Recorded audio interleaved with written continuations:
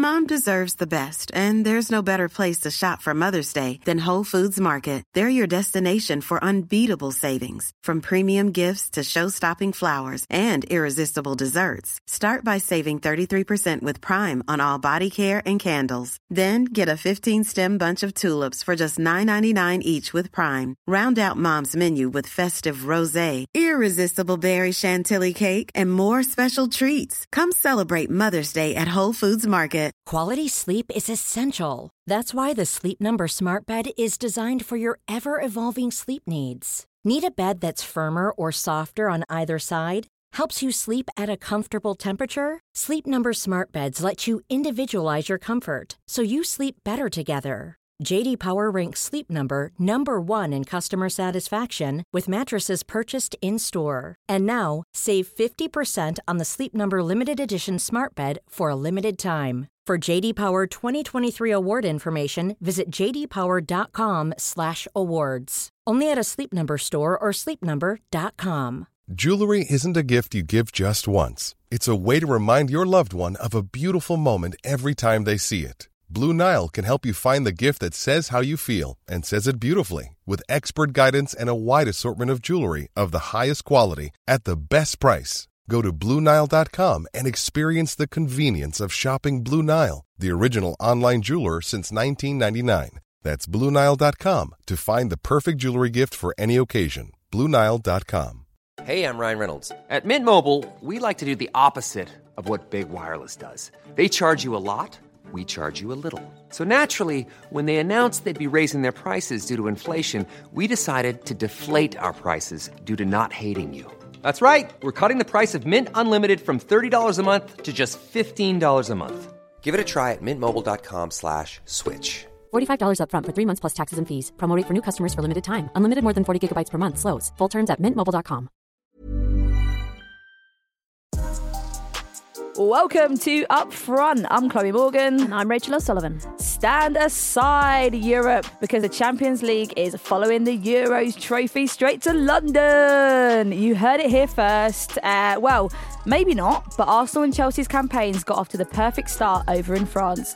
We're here to talk about those, the perfect lead starts continuing this weekend, and a host of other stuff from the WSL. Plus, it's finals time over in the US as the NWSL reaches its climax. But who's going to win it?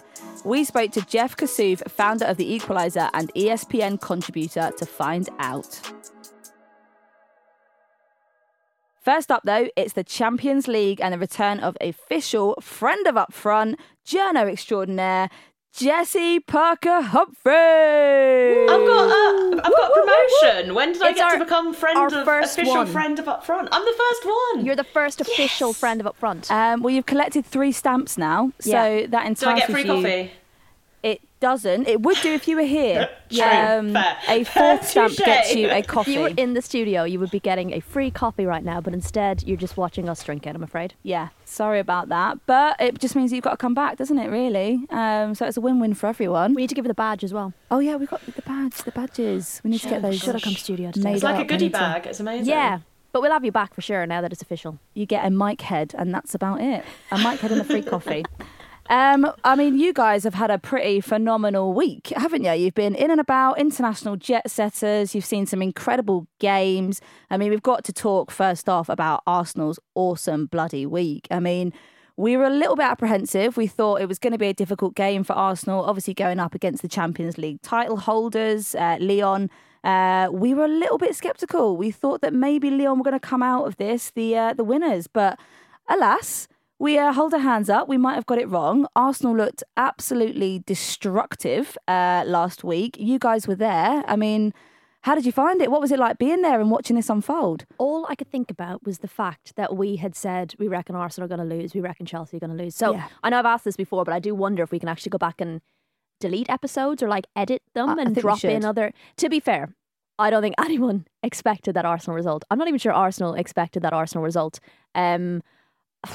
I think, for me, I think there's a level of freedom that they played with in this game because I guess if they had lost to Lyon, it would not have been the end of their Champions League hopes, right? So this game was almost a bit like a free pass. I think when you play in the WSL and they want to win the WSL, they cannot lose. Every game they go into, they cannot drop points. And you have that kind of pressure on your back every time you play a WSL game, which they didn't seem to have when they played Lyon. They just went out there, enjoyed the game, really free-flowing, great counter-attacks. Like, everyone was on fire. And I just think Lyon kind of, I guess, didn't expect the start from Arsenal that we got. But bloody hell. I was not expecting it. Yeah. And I think that's what you said when, you were talking about the Champions League in the last podcast. You were saying you can't come out here performing anything less than absolutely perfection. And that's exactly what they did. I mean, Eidevall was absolutely glowing afterwards. I mean, he said it's the best performance that he's ever seen the team give, both on and off the ball. Said there was belief and quality in the game plan. And obviously, it's a big victory over a side who've won, 6 of the last 7 titles. I mean, Jessie, you were there as well. How did you find the game? How did you find the atmosphere? What were your thoughts? Big Arsenal fan, Jessie. Yeah, I did hang out with the Arsenal sports group. I thought it was really amazing how many Arsenal fans made it out to the game. I thought that was something that was really cool to see, and I think obviously we're just going to see more and more of that, and it did add to the vibe because I've got to be honest, the Arsenal fans were noisier than the Lyon fans at the stadium. But yeah, it was an incredible game. I am going to say, I did say before the game, I didn't think Arsenal were going to get pummeled, but I agree. I don't think anyone thought it would go quite like this because Lyon were missing a hell of a lot of players, 5 starters from the Champions League final. But I don't want to take away from Arsenal because they did play really, really well. I thought they were just so aggressive on the front foot. The finishing was fantastic. I think you've got to credit that as well. Like they saw their chances and they took them, and in some ways it was kind of reminiscent of maybe some of the Barcelona performances we've seen in recent years. Not necessarily stylistically, but I just think in terms of being like really high quality players, giving one sniff of goal and just like absolutely punishing Lyon for that. And yeah, they've laid down a marker, right? And it's great, I think, for English football because everyone goes and kind of chats and says maybe the WSL isn't all that it's cracked up to be. Maybe English teams can't really cut it in Europe, and Arsenal and I guess to a lesser extent Chelsea, as maybe we'll talk about, showed that they are a team to beat this year. I think we're seeing the fruits of these group stages now as well. Like, we're seeing the benefits of playing this level of opposition more regularly. So obviously they had those games last season. I know neither team did particularly excellent in the Champions League, but the fact that you're playing top quality opposition, you get your home and away legs, you generally get at least 2 difficult matches in your groups. We're starting to see the fruits of that. And, I don't want to I'm not getting ahead of myself because it's a long way to go in the Champions League, but it does take the pressure off, I think, Chelsea and Arsenal a little bit. Not that it's going to be easy going forward, not in any regard, but I just think it's just a little bit less pressure. And I think they probably felt a lot of pressure coming into this Champions League because the groups are so difficult. Yeah, I think Arsenal, obviously, I think for this first game were a little bit of the underdog. And I think maybe that's where Lyon have fallen a little bit flat, that they were supposed to win this game and everyone was hyping them up about it. But I think I was so disappointed by Lyon's performances. I mean, Lyon's performance even this week, last week, I just thought, defensively, I thought they were shocking to concede 5 goals and 2 of those within, 22 minutes? I thought the back line didn't seem to know what was going on. They were ball watching, not tracking runs, not looking at blindside runs. I thought there was a number of obviously clear errors, the forward goal being one of them. And I just expected so much more. And I think maybe that was because the pressure was on them to win that game. But, I don't know how they're gonna feel going into the second part of this competition, having to play at the Emirates as well. It's going to be a tough battle for them. I think it'll give them a kick up the arse. Do you reckon? Yeah, I think, they'll use that as fuel. And sometimes when teams are in such an ascendancy, actually getting brought back down to earth kind of allows you to recalibrate a little bit. And look, I know they had a lot of injured players, but I was watching the highlights there again just before we came on to record, and some of the players walking out in that team, like, they're unbelievable players, and it was players like that who were making some really, unusual mistakes. That Wendy Renard pass for the Caitlin Ford second goal was just a hospital pass. Like, it was awful, and you're not used to seeing those players making those kind of mistakes. But credit to Arsenal for not allowing them to make mistakes, because they punished every single mistake they made. And sometimes we wouldn't necessarily see that from Arsenal. We'd see them maybe try and counter and get something from it, but for whatever reason, that everything was going their way.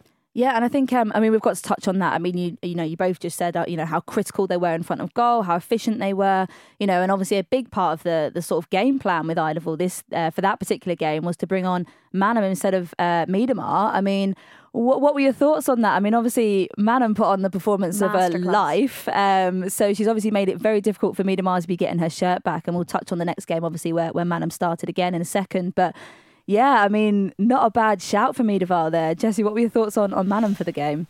Yeah, I mean, I initially wasn't sure whether it was injury related or tactical, and clearly, Jonas kind of came out and said it was a tactical choice, but it felt very sensible because I think where Lyon really do excel and where they haven't had a lot of injuries is in that midfield area where they had, Haran, Henry, Egarola came on later in the game, Daniela van der Donk, and I always feel like Miedemar is a bit lightweight in inverted commas, shall we say.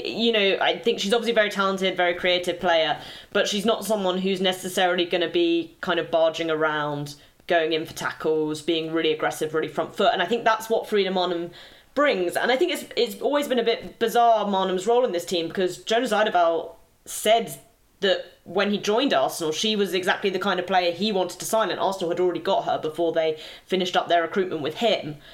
But then we've hardly seen her play, right? And part of that has obviously been because Miedemar's operating in that number 10 position, which is Maanum's preferred position. She hasn't looked as good in other areas of the midfield.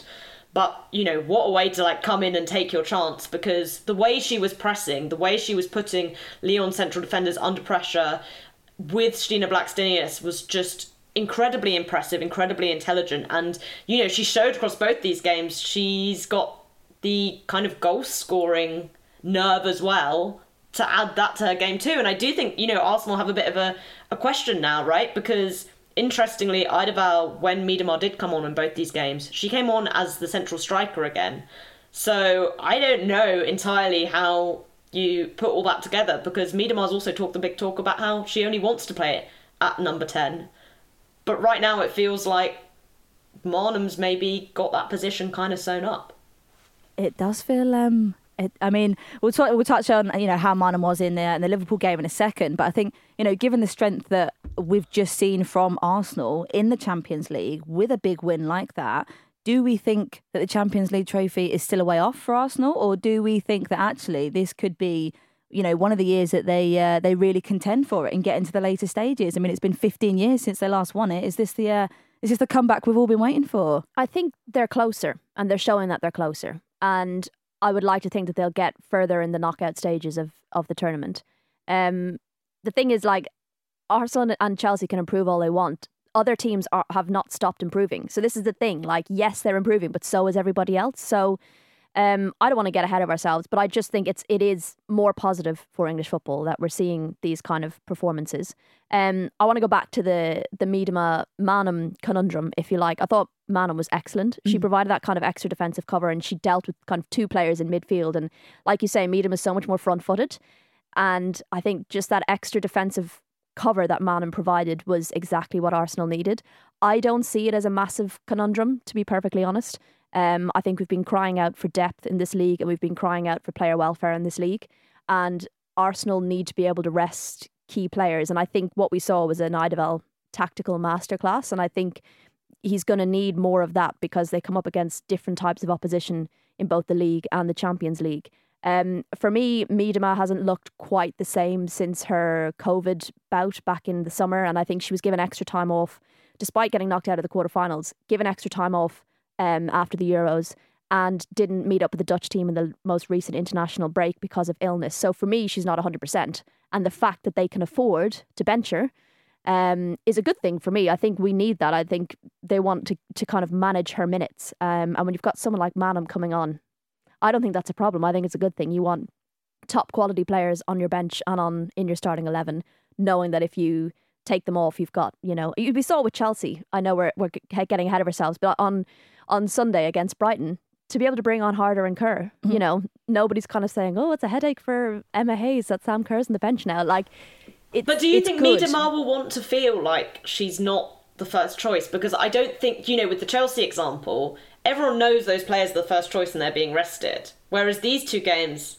it didn't really feel like this was necessarily just a rest, right? No, I don't think it was just a rest, but I think they could afford to manage her minutes. And I think, like, I can't speak for her, she probably wants to play every game, but I also think there's an element of being relied upon for so many seasons as the key player for Arsenal, that it's actually a little bit of a weight off. And, you know, I would like to think everyone's a bit of a team player and that you want the best 11 that's right for the game to be on the pitch, but I'm sure these kind of world-class players always want to be starting. But I guess you just factor in the fact that there's going to be a lot more games for both Chelsea and Arsenal, that I think we're going to see more of this kind of game management. Well, I think, it'll be interesting to see how Eidevall sort of, continues with the decision-making process on this. And like you said, I think it's going to be a case of seeing what the opposition is like and then adapting strategy accordingly. But I think obviously for Arsenal, it's put them out in the front of the group, but they've also got Zurich and Juventus, and obviously they're going to be able to face Lyon at home again. I want to touch on the Lyon fans. Okay. I got to give them a shout out. Go on. After the game, we all ended up in the car park because it was in the main stadium in Lyon, the one that was used in the semi-final of the World Cup where the USA knocked out England. This was much better memory. But we ended up in the car park after the game where we did like some fancy French tailgating.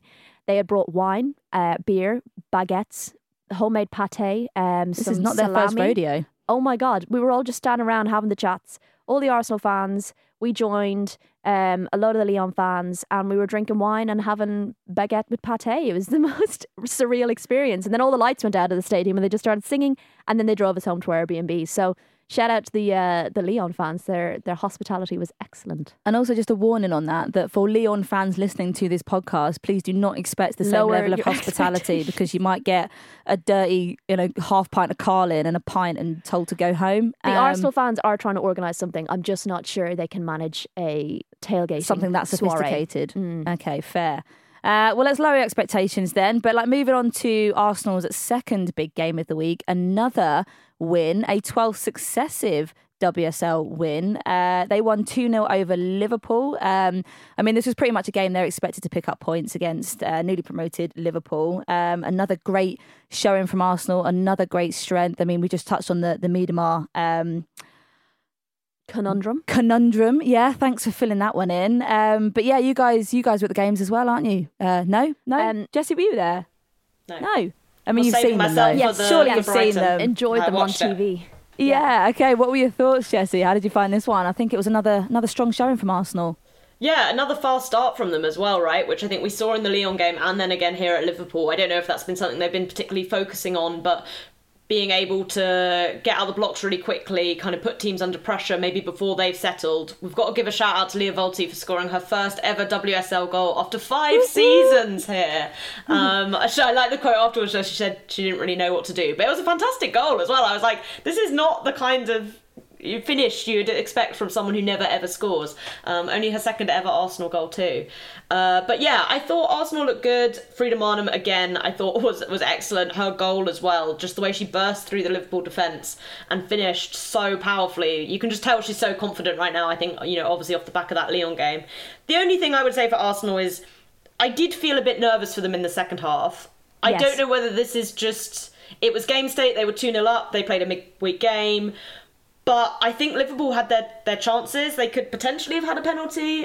Even around the penalty, Emma Koivisto should have, I think, scored anyway. And I think particularly from set pieces, they don't look the most organised. Obviously, Lyon scored from a set piece as well. And that's maybe understandable, right, with this kind of makeshift Lotte Wubben-Moy, Steph Catley defence. But I think that's maybe something just to keep an eye on there. I would agree. I was a little bit nervous for them in the second half, and I also think that's credit to Liverpool. Not only is it set pieces, but they've also got that Megan Campbell throw, which is such a weapon in their armoury because that's basically a set piece, and every defence just seems to panic when she steps up to throw the ball in. But I've been pretty impressed with them so far. They have had some tough fixtures. They've had Chelsea, Everton, Spurs and Arsenal. And, of course they're going to go into every game wanting to win, but I think if you'd said you're going to come out of these 4 fixtures with 3 points at the beginning of the season, they wouldn't be kind of hugely disappointed. I think maybe they would have, thought they could do better against Spurs and Everton, perhaps. But I don't think it's the end of the world. There's still a long way to go in the season, and I think they're showing really promising signs. They press really well, they counter really well, they put teams under real pressure. And I think they're unlucky not to get a goal themselves. Yeah, I mean, considering they're obviously fresh up out of the Championship, I thought it was a really bright start from them. They were fairly evenly matched possession stats. I think they had 46% of the possession. Registered 7 shots, 2 of them on target, which is a lot better than Leicester were doing, having registered absolutely no shots for pretty much the whole of the campaign starting the WSL. They did have 5 shots on target this week, I'll just say that. Okay, all right, fair. Leicester, you've done a little bit better this year. But yeah, I mean, the Reds are yet to score from a goal in open play this season, but I thought there was some positive signs. Yeah, they're travelling to Man City for the next game, so again, their sort of fairly tough start is continuing, but Beard, ever the kind of, confident, positive role model in women's football we've seen, so there was ambitions to do well, but you've got to appreciate that obviously they've been out of the league for 2 years and it's going to take time to, adjust and find their footing again. So, I don't think Liverpool for me aren't really that much of a concern in terms of relegation, and especially I think now that we'll start to see after the Man City game some more kind of mid-table fixtures for them, and it'll be interesting to see where they start to pick up those points. But I think we've got to touch on Chelsea. Obviously had a really phenomenally good week for them. Obviously their campaign, the WSL, was a little bit hampered, but now they seem to be on flying form. Jessie, you were at the game against PSG. It was 1-0 Chelsea. What were your thoughts on it? Well, it wasn't a classic. As a nerd, I did enjoy how well Chelsea controlled the game. Not that I thought PSG really offered that much in attack, but I think Chelsea have really lacked, especially in the Champions League in recent years, even when they reach the final, that real control. It's more like chaos and goals. And I think to be able to go away to Paris on an artificial pitch, which was, you could see that the players were struggling with adjusting to playing on it, and to kind of get, this 1-0 win, done and dusted, take the 3 points, go back home. We started last season with a ridiculous 3-3 draw with Wolfsburg, so the Champions League group stage has begun better than it did last year. So I think, generally it wasn't a classic. PSG Ultras were amazing though, so it was good atmosphere, good vibes, even if it was very heavily raining, which seemed to continue for all of Chelsea's games last week. But yeah, not one I would recommend going back and watching if you missed it first time. No, I would agree. Harder called it a professional performance afterwards, which is I think what you call not a great game, but a game that you've won, and that's the main thing. I think it sums it up nicely. Not the best of games, not the most exciting, not that many chances, but you need to be able to win those kind of games, not just the ones that you dominate. And I think that's something Chelsea generally manage to do, particularly in the league, is even when they're not playing that well, they will come out with a win. So for that to be transferring over into the Champions League is really important. And I think, like Arsenal, had they lost to PSG, it wouldn't have been the end of their Champions League chances. Mm-hmm. So the fact that they've gotten the 3 points is key. For me, PSG, like you said, failed to create many chances. Were a little bit individualistic. Is that a word? Yeah, I think so. I'll buy it. Yeah. A little bit individualistic, a lot of kind of going themselves when there were clear chances to pass or to give to someone in a better position. So I think that probably is what hampered them. But yeah, I agree, echoing the fans, they were absolutely incredible, like proper ultras, drums out, shirts off, massive flags, the whole 90 minutes as well. It was amazing. I mean, I did, because I watched it back, obviously, and all I could hear over the commentary was just the bang. It felt like the Women's Euros all over again. It was that kind of like intense atmosphere. But yeah, I feel very like, I was watching back over it. I was definitely bored at points. I thought Kerr looked quite dynamic, but I think she missed a couple of clear chances that could have put the game to bed a lot earlier. I think it was quite tense, obviously, keeping it at 1-0 for such a long time. But Erin Cuthbert, thought she was really influential. Do we feel like she's found her form a little bit now, Jessie? Yeah, I mean, I think Erin Cuthbert's been a pretty essential member of this Chelsea team for quite a while, but now she's moved back into more of this defensive midfield position almost. She's become kind of one of the first names on the team sheet, and I think what was really good to see here was that even though Sophie Ingle played the holding midfield role, Erin Cuthbert was still there kind of scurrying around, and I think maybe playing slightly more advanced gives her more freedom to kind of make those tackles, make those interceptions than maybe when she's the person who's sitting just in front of the defence. But yeah, I think Erin Cuthbert is someone who... Look, Chelsea love to sign versatile players, right? If you look at the squad, almost everyone can fit into a number of different positions, and sometimes that can be to the detriment. I think especially for younger players, I think you're maybe seeing something similar with Niamh Charles right now, that it takes them a while to find exactly where they're supposed to be and really nail down the spot. But I think if you look at Erin Cuthbert's development, you know, she's still such a young player, but she's been at Chelsea for a very, very long time, and to see where she's got to, I think that's also something that players maybe who are currently still finding where exactly they fit into this squad can look to and say, right, that's what I'm going to aim towards, because if I put the work in, if I give the effort when I'm being shunted around the pitch, there's going to be a reward for it, and that's going to come with a regular starting position.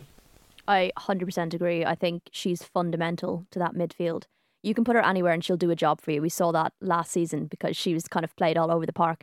But she's dogged and she's so good at breaking down opposition play. Anytime they kind of have maybe a bit of a break, or even, you know, trying to pass it out through the middle of the park, she's there to break it up. And she may not always get the plaudits or the most amazing goals, but she's one of those players that when you take her out of a team, you massively miss her. So yeah, she's been excellent. Well, obviously she did enough to keep her shirt. In the next game, the Chelsea v Brighton, she was only one of 4 players to keep their shirt. There was a lot of rotation in the squad from the Chelsea-Brighton game, Chelsea picking up the points with a 2-0 win. A lot of squad rotation, obviously based on the fact there was about a 10-minute turnaround time from the from the Chelsea squad landing to having to go straight into the Brighton game. They flew back the night of that match, and they had to go from like an airport that wasn't that close, so they got home at like early hours of the morning. I mean, well done on the fixture planning. Really cracking job. Well, there. actually, they got the latest possible fixture of the weekend, so I think they did all right. But I think obviously, coming out of the Chelsea game against the PSG game on the win, probably a little bit of a high from them. Going into the Brighton game, again, I felt it looked a little bit flat. The weather was absolutely atrocious. But Brighton started the game on the front foot. They looked quite sharp. There were a few really good early saves from Megan Walsh. Guys, what were your thoughts? Rach, what do you think? I thought the conditions were horrendous. I'm actually surprised the game went ahead. There was a pitch inspection. But I don't like this thing of like, oh, well, that's why Chelsea didn't start well or whatever. They're both playing the same conditions. But I will agree that it obviously doesn't suit Chelsea's kind of quick passing game and through balls and all that kind of stuff. They did quickly adapt to that. I think in the second half they performed better managing the conditions, but I think Brighton probably looked at it and said, we could get something out of this now because of the difficult conditions. What frustrates me about Brighton, so they were good, they were gritty, determined, made it difficult for Chelsea. The fact that Chelsea had to bring on Harder and Kerr to wrap up the match says a lot. They're very unlucky as well not to have gotten a goal themselves. But for me, I want to see them play like that, with that fight and resolve week in, week out, not just when you play Chelsea. Because for me, if I was a Brighton fan, that would frustrate me. Because if you played like that against some of the fixtures you had earlier on in the season, you probably would have come away with better results. But it was still a very good display from Brighton, I thought. Brighton love playing Chelsea, don't they? It is true.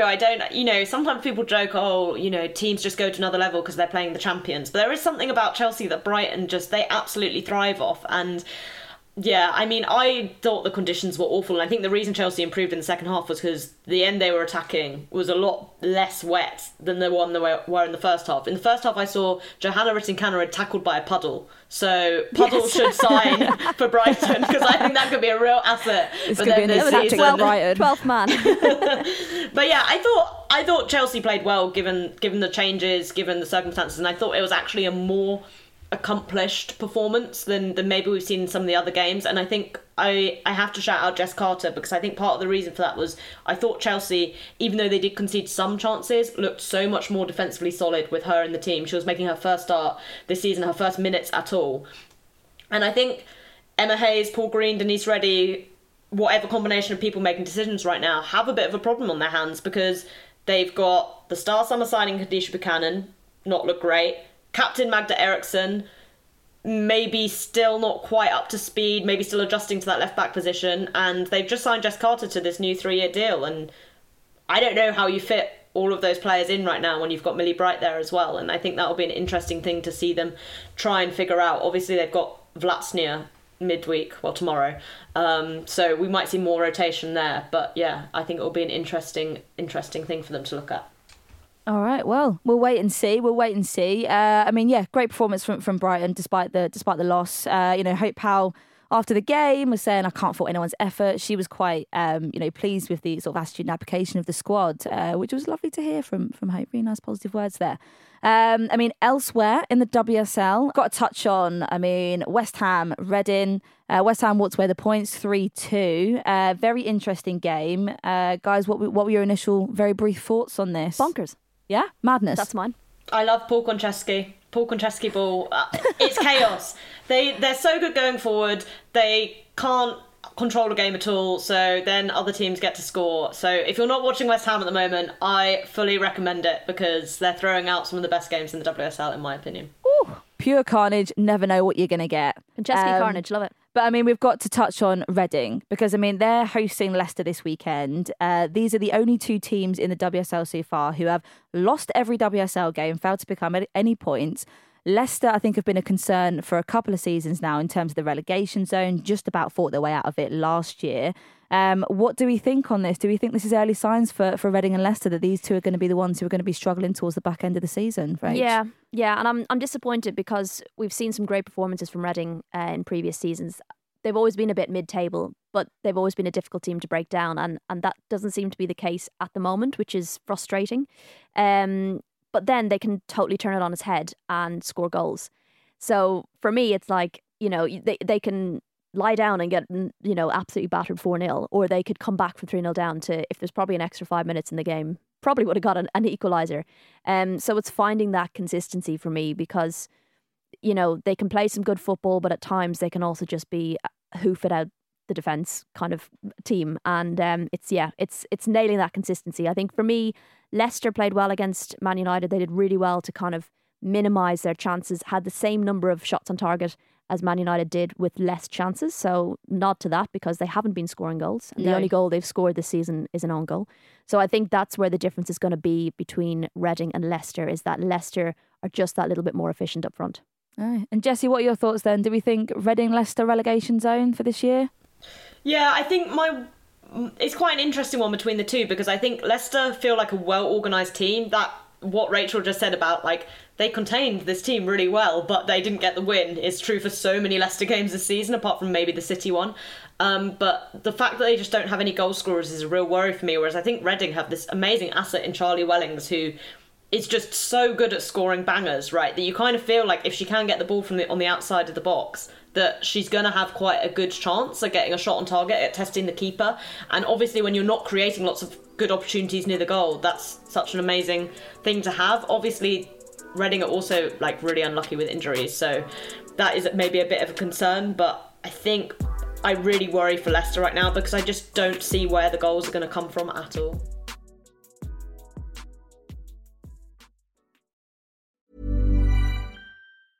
Life is full of awesome what-ifs, and some not so much, like unexpected medical costs. That's why United Healthcare provides Health Protector Guard fixed indemnity insurance plans to supplement your primary plan and help manage out-of-pocket costs. Learn more at uh1.com. Quality sleep is essential. That's why the Sleep Number Smart Bed is designed for your ever-evolving sleep needs. Need a bed that's firmer or softer on either side? Helps you sleep at a comfortable temperature? Sleep Number Smart Beds let you individualize your comfort so you sleep better together. J.D. Power ranks Sleep Number number 1 in customer satisfaction with mattresses purchased in-store. And now, save 50% on the Sleep Number Limited Edition Smart Bed for a limited time. For J.D. Power 2023 award information, visit jdpower.com/awards. Only at a Sleep Number store or sleepnumber.com. Hey, I'm Ryan Reynolds. Recently, I asked Mint Mobile's legal team if big wireless companies are allowed to raise prices due to inflation. They said yes. And then when I asked if raising prices technically violates those onerous 2-year contracts, they said, "What the f*** are you talking about, you insane Hollywood ass?" So to recap, we're cutting the price of Mint Unlimited from $30 a month to just $15 a month. Give it a try at mintmobile.com/switch. $45 up front for 3 months plus taxes and fees. Promo rate for new customers for limited time. Unlimited more than 40 gigabytes per month. Slows full terms at mintmobile.com.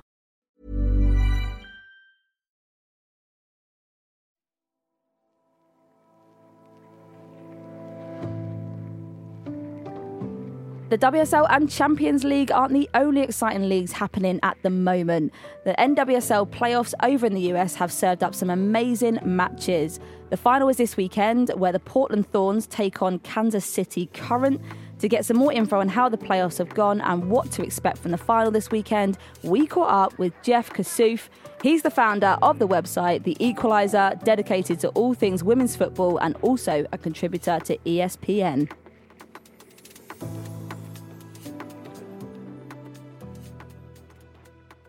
Hi Jeff, thanks so much for joining us. So Portland Thorns beat San Diego Wave 2-1 in a crazy game on Sunday. The 93rd minute winner came from Crystal Dunn, her first goal since becoming a mother back in May. Describe her journey back to fitness over the last few months. Yeah, I mean, look, Crystal Dunn, one of the best U.S. players over the past few years. She's known on the international level as a left back. She's known in the league as, one of the best attacking midfielders. And gave birth to her first child in May. So you're talking 5 months postpartum. She actually said after the game Sunday, which was news to, I think, most of us, that at one point she considered not coming back until 2023 just to kind of allow herself to readapt. And she thought better of that after some conversations and tried to get back on the field for the end of 22 here. And look, she only played 47 total minutes in the regular season over 4 games, the final 4 games of the regular season. Built into some minutes, never played more than 20 odd minutes, and then comes on for the last half hour in the semifinal, again in that attacking mid position where she's prefers and is quite talented in the league and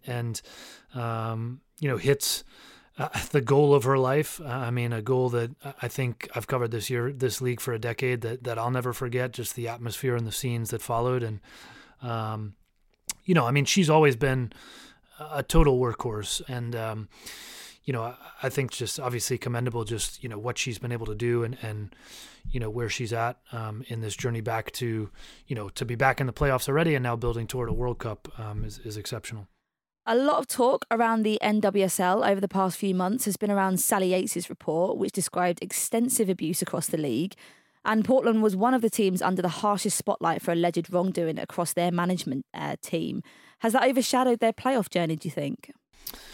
So I wouldn't use the term overshadowed. I think, the difference between this year and last, which, unfortunately it's almost a year to the week here, almost a year to the day that the Yates report came out. That this first sort of, we first saw this with the league, a year ago that The Athletic reported on Paul Riley. So, last year there was a shock that certainly existed this year too, right? It still exists this year. But, I think the difference between last year and this is the players have shouldered this burden for a year publicly. I mean, they've shouldered it for much longer than that, even privately, some of them, just being aware of what's gone on and having to live with that or having people who didn't, they've reported it and not been, there've been no consequences. I mean, all of these different things. So, the difference this year has been really the message from players has been very specific and pointed in that they want the focus to be on them. I had reached out to the Players Association Executive Director Megan Burke, and her statement to me was, see us in our greatest moments, not just our darkest ones. And the players have really echoed that and taken the lead on that. There were no, unlike last year, there were no moments of stoppage in play for, to kind of make a statement or a stand. There was really look, this is our playoffs. This is our greatest time of year at a club level, and we want to be seen for this great play. And obviously, we've been given that. I mean, the 4 matches thus far in this postseason have been phenomenal. I don't think that we've seen a postseason collectively for every single game this entertaining yet in league history. And, by way of that, by way of having Crystal Dunn score, an unbelievable goal in the most spectacular fan setting, by way of having a 90th plus 10 stoppage time winner in the first round for Kansas City, an extra time winner for Alex Morgan in San Diego in the first round. We've been given this undeniable entertainment that has been easy to celebrate. So it's kind of been somewhat easy to honor their request in that sense, that we've been, the games we've been afforded have been so spectacular. So I don't think it's been overshadowed in that regard. I think I'd like to think they've been able to enjoy the moment, at least, on the 90 minutes or 90 minutes plus through those lines. I think fans have. I think those of us covering it have. I hope, sort of walked the right line in terms of honoring that request that they've had, while also trying to, cover the story at hand. And so I think, if anything, maybe the questions and sort of the media side has been a little bit, yes, that's the backdrop. But I do think that, we've really seen sort of this amazing moment. It's not to forget what's happened, obviously, but to at least give these players a spotlight that they've requested. Let's touch on San Diego Wave. This was their first season as one of the league's new expansion teams. They've got England legend Casey Stoney in charge. Will they look back on this as a successful first season? Did it go as expected? So I think San Diego exceeded expectations, even though that they were relatively high, and I say relatively compared to previous expansion teams, and that is no expansion team in their first season in the NWSL has ever made the playoffs. Most of them have actually been quite poor, and that's been kind of a product of the system they've been handed and how they can build their roster. But it was clear from preseason that San Diego and even Angel City in Los Angeles were better expansion teams, or should be better expansion teams than previous, just based on the talent that they were able to assemble in their first season or ahead of it. And even given that, San Diego exceeded those expectations. They spent half the season at the top of the table. They were Shield contenders for the Shield until the final couple of weeks, and I think had a real shot at winning a championship despite being an expansion team. And I think maybe the one thing that was not on their side was a few key injuries at the wrong time, which was right as the playoffs started. But this team, I played back in the day as well, so I get it that nobody ever really wants to hear, hang your head high and be proud after you lose a game. I think that's probably frustrating to hear as a player, but certainly you look at what they did in the regular season, even the postseason with the first round playoff win. I think you've got to be happy as a San Diego player, coach, Casey Stoney, supporter, with what they put together and what it means for the future. You would hope for them. I think you've got to be happy if you're San Diego with the season. And looking at the other semi-final, where OL Reign were beaten 2-0 by Kansas City Current. This was even though the Reign won the Shield for finishing top of the league in the regular season, whilst Kansas City only finished 5th. I mean, how disappointed will the Reign be with that, given how strong they've looked this season? Yeah, the NWSL, it's tough. I think the Shield. So let's put aside the playoffs, right? Because most global leagues don't have this playoff system. So in that sense, to quote unquote win the league, and that would be the Shield in this case, the NWSL is filled with parity. The best league in the world conversation always becomes a little bit of a complicated one, but I do feel strongly, frankly, that the NWSL is the most competitive league in the world. And I think England's WSL has grown better in this, has grown more competitive. You've seen Manchester United kind of enter into that big three conversation. Manchester City has struggled a little bit. Tottenham last season had picked up some results. You see some mid-table teams getting better, but and even this season, you look at the Liverpool result to open the season against Chelsea, right? So I think it's getting better there. I do think the incumbent sort of, the Chaos League, the league that has the most parity and the most competitive league, top to bottom, where that last place team, even if they look terrible in the standings, can go beat the top team in the league. I mean, look at the last day of the regular season, right? Portland should be winning the Shield, no doubt about it. Gotham's on a 12-game losing streak, not even winless streak, losing streak. Can't score a goal for several games. Comes back to draw the Thorns 3-3, and the Thorns blow the Shield, and their rivals, the Reign, win it later that night. So, in that sense, and the Reign talked about this, that Shield is very difficult to win. It should be celebrated. Now, the context of the Reign's history, and this will hit home specifically for Laura Harvey, who coached all of these teams and is in her second stint with the team, and the three veterans of Megan Rapinoe, Jess Fishlock, Lauren Barnes, who have been through this, that 2014, 2015, best team in the league by some measure. This year was a little bit different. They really had to chase the Shield. But, that 2014 team with Kim Little, they won the league by a country mile, as we like to use the phrase here. It was a significant win, clearly the best team, and then they go to the playoffs, and both times they lose to Kansas City, a different Kansas City team, different but the same. We won't go down that rabbit hole, but so maybe a little extra sting to be losing to a Kansas City team. But, there's no doubt that at least for those veterans, there's got to be a sort of sour taste of unfinished business. I'm sure that some of the younger players taste that too, but maybe they didn't experience 2014 and 15 in the way that those veterans and Laura Harvey did. So I think it's probably a mix of, proud of that Shield, but, I think for the Reign players and coach that have gone through that, coaches, I should say, because, some of the assistants as well, I think that they very much do not want to be retired and looking at this and saying, man, we never won that knockout stage. We never won that NWSL championship in the playoffs. Yeah, and if OL Reign are disappointed with it, Kansas City must be delighted. Going from the bottom of the league last year to one win away from clinching the title, that's an amazing turnaround. What do you put that down to? What's changed over the last year or so?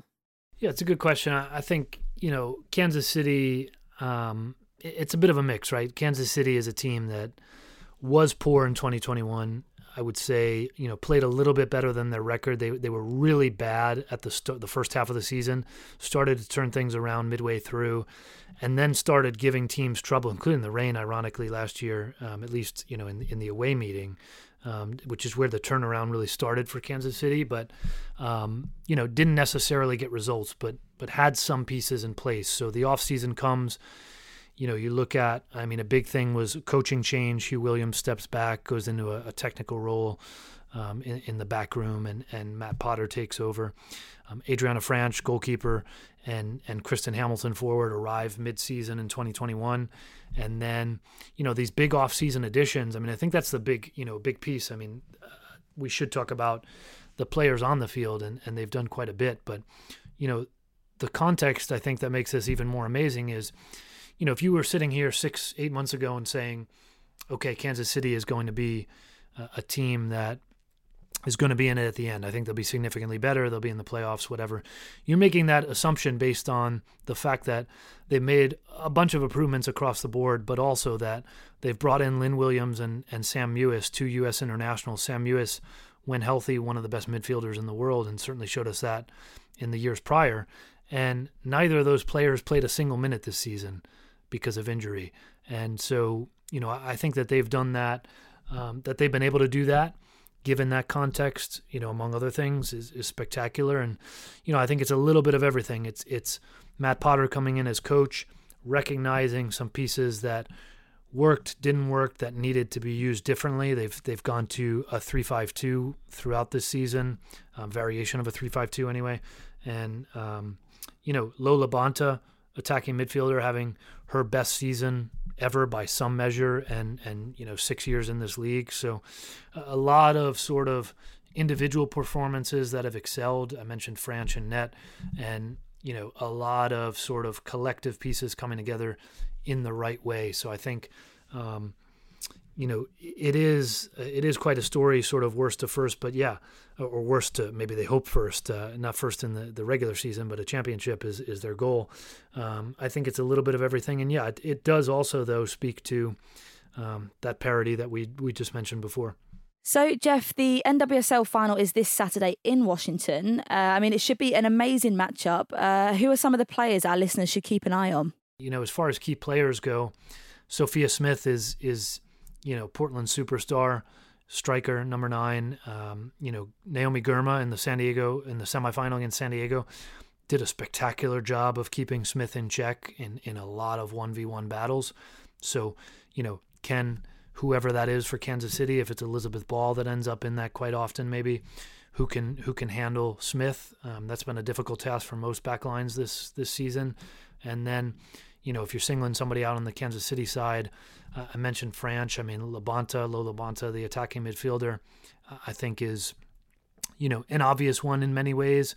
Alex Loera is a rookie who's played just about everywhere across the back line and in central midfield, and continues to come up big in these playoffs. So, I think there's a lot of key individual battles. I think it'll be a fascinating tactical battle between Rhian Wilkinson and Matt Potter. And, my hope as a neutral who covers this game and this league, I hope it's an entertaining game, because we've had a very entertaining playoff run so far, these 4 games among all these teams. So, hopefully the final follows suit. And lastly, Jeff, we never let our guests sit on the fence here on Up Front. Chloe's coined the phrase putting our flagpoles in the sand, which I still don't really know what that means. But anyway, who is winning this one? Yeah, prediction time. I love prediction. People found some of my preseason predictions. I thought the Washington Spirit would be quite a bit better. But, look, I think got to acknowledge the obvious first, right? That this is a knockout game. It's a one-off. 2 teams with plenty of talent. So, I think, in that sense, this is an anything can happen. And we've seen some games, particularly finals in this league, where, a coach gets the tactics really right or even really wrong, and that sort of drastically sways the match in a way that maybe we wouldn't have expected, maybe lopsided match even. But, I do think, everything considered, I like the Portland Thorns in this. It's maybe the obvious pick. And I think Kansas City's quite happy to be the underdog and has been for some time. And, I said this in other places. I think Kansas City's playing with house money, in that nobody expected them to be here, not outside of their walls. I think maybe even this is, I don't know if anybody would ever admit this, but maybe this exceeds expectations even within their walls from preseason at least. So, that's a dangerous thing to face when you're playing a team that doesn't have that pressure, that feels like, they've got nothing to lose. But, I do think that Portland on talent, they've gotten the tactics right. They have the ability to dictate a game, but also get back into a game. And that's where I think, Kansas City gets ahead early in that semifinal against the Reign. They needed that, because Kansas City is not a team that scores a lot of goals. It wins almost every game that it does prevail in by 1 goal. So it's not a team that's going to get out and run. I think the Thorns scored the most goals in the regular season in 2022. They have Sophia Smith. They have those other elements of Morgan Weaver, Yaz Ryan. I think this is a team that can open this game up, and that would favor them. I think it's a team that can chase the game down if it needs to. And for those reasons, I like the Thorns.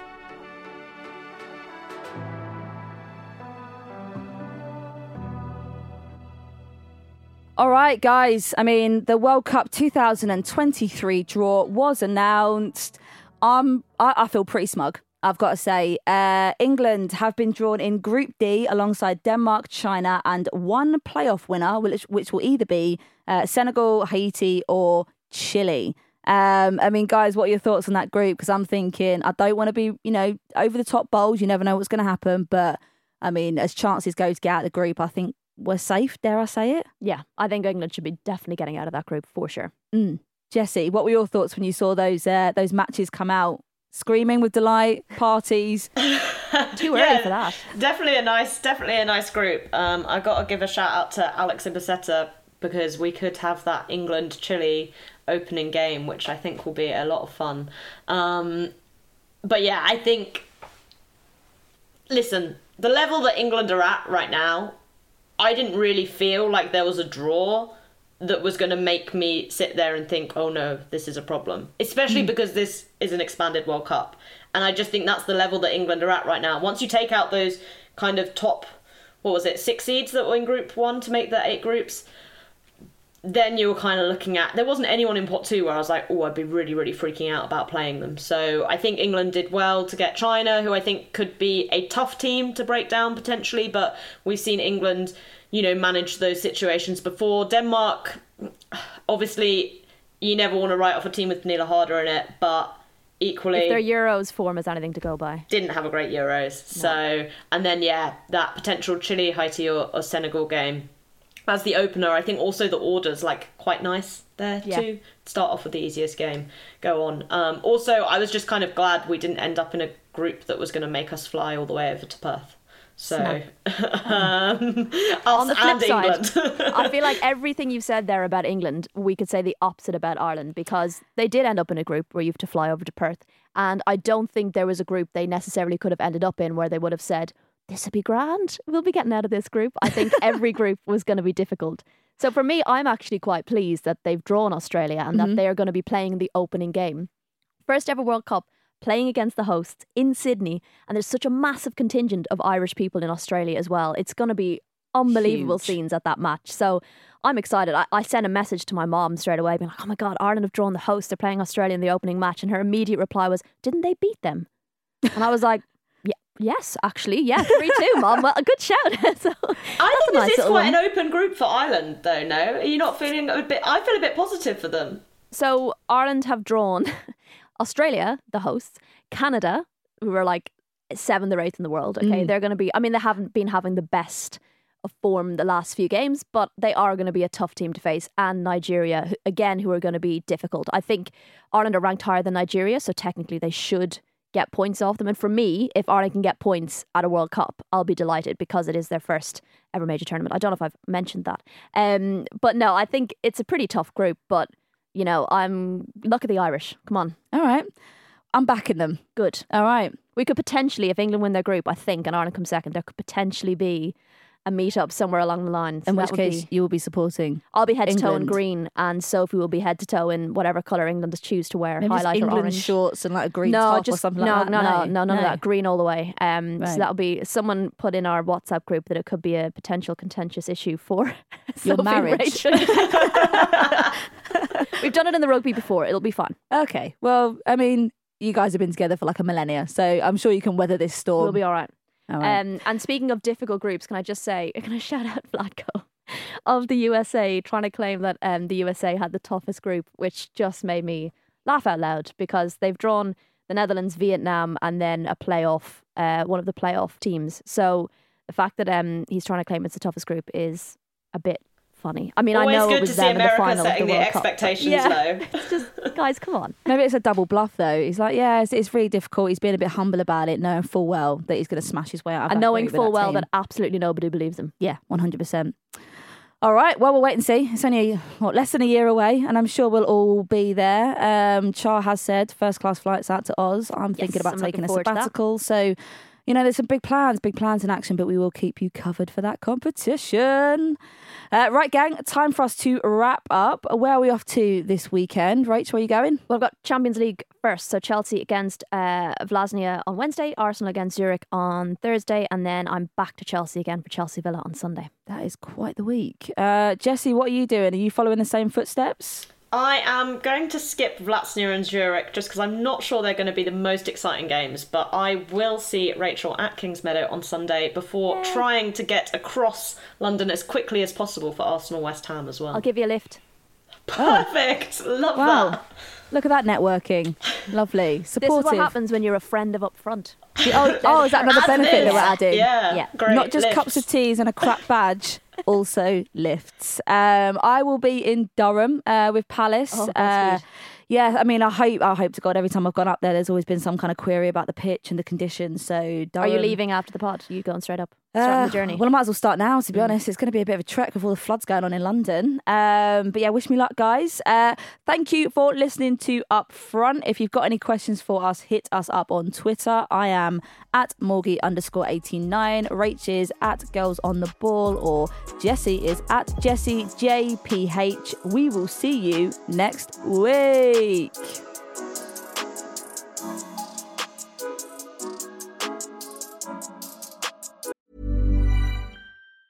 Planning for your next trip? Elevate your travel style with Quince. Quince has all the jet-setting essentials you'll want for your next getaway, like European linen, premium luggage options, buttery soft Italian leather bags, and so much more. And is all priced at 50 to 80% less than similar brands. Plus, Quince only works with factories that use safe and ethical manufacturing practices.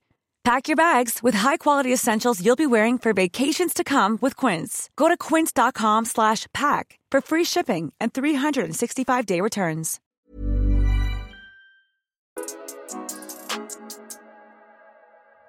Up Front is a Stack production and part of the Acast Creator Network.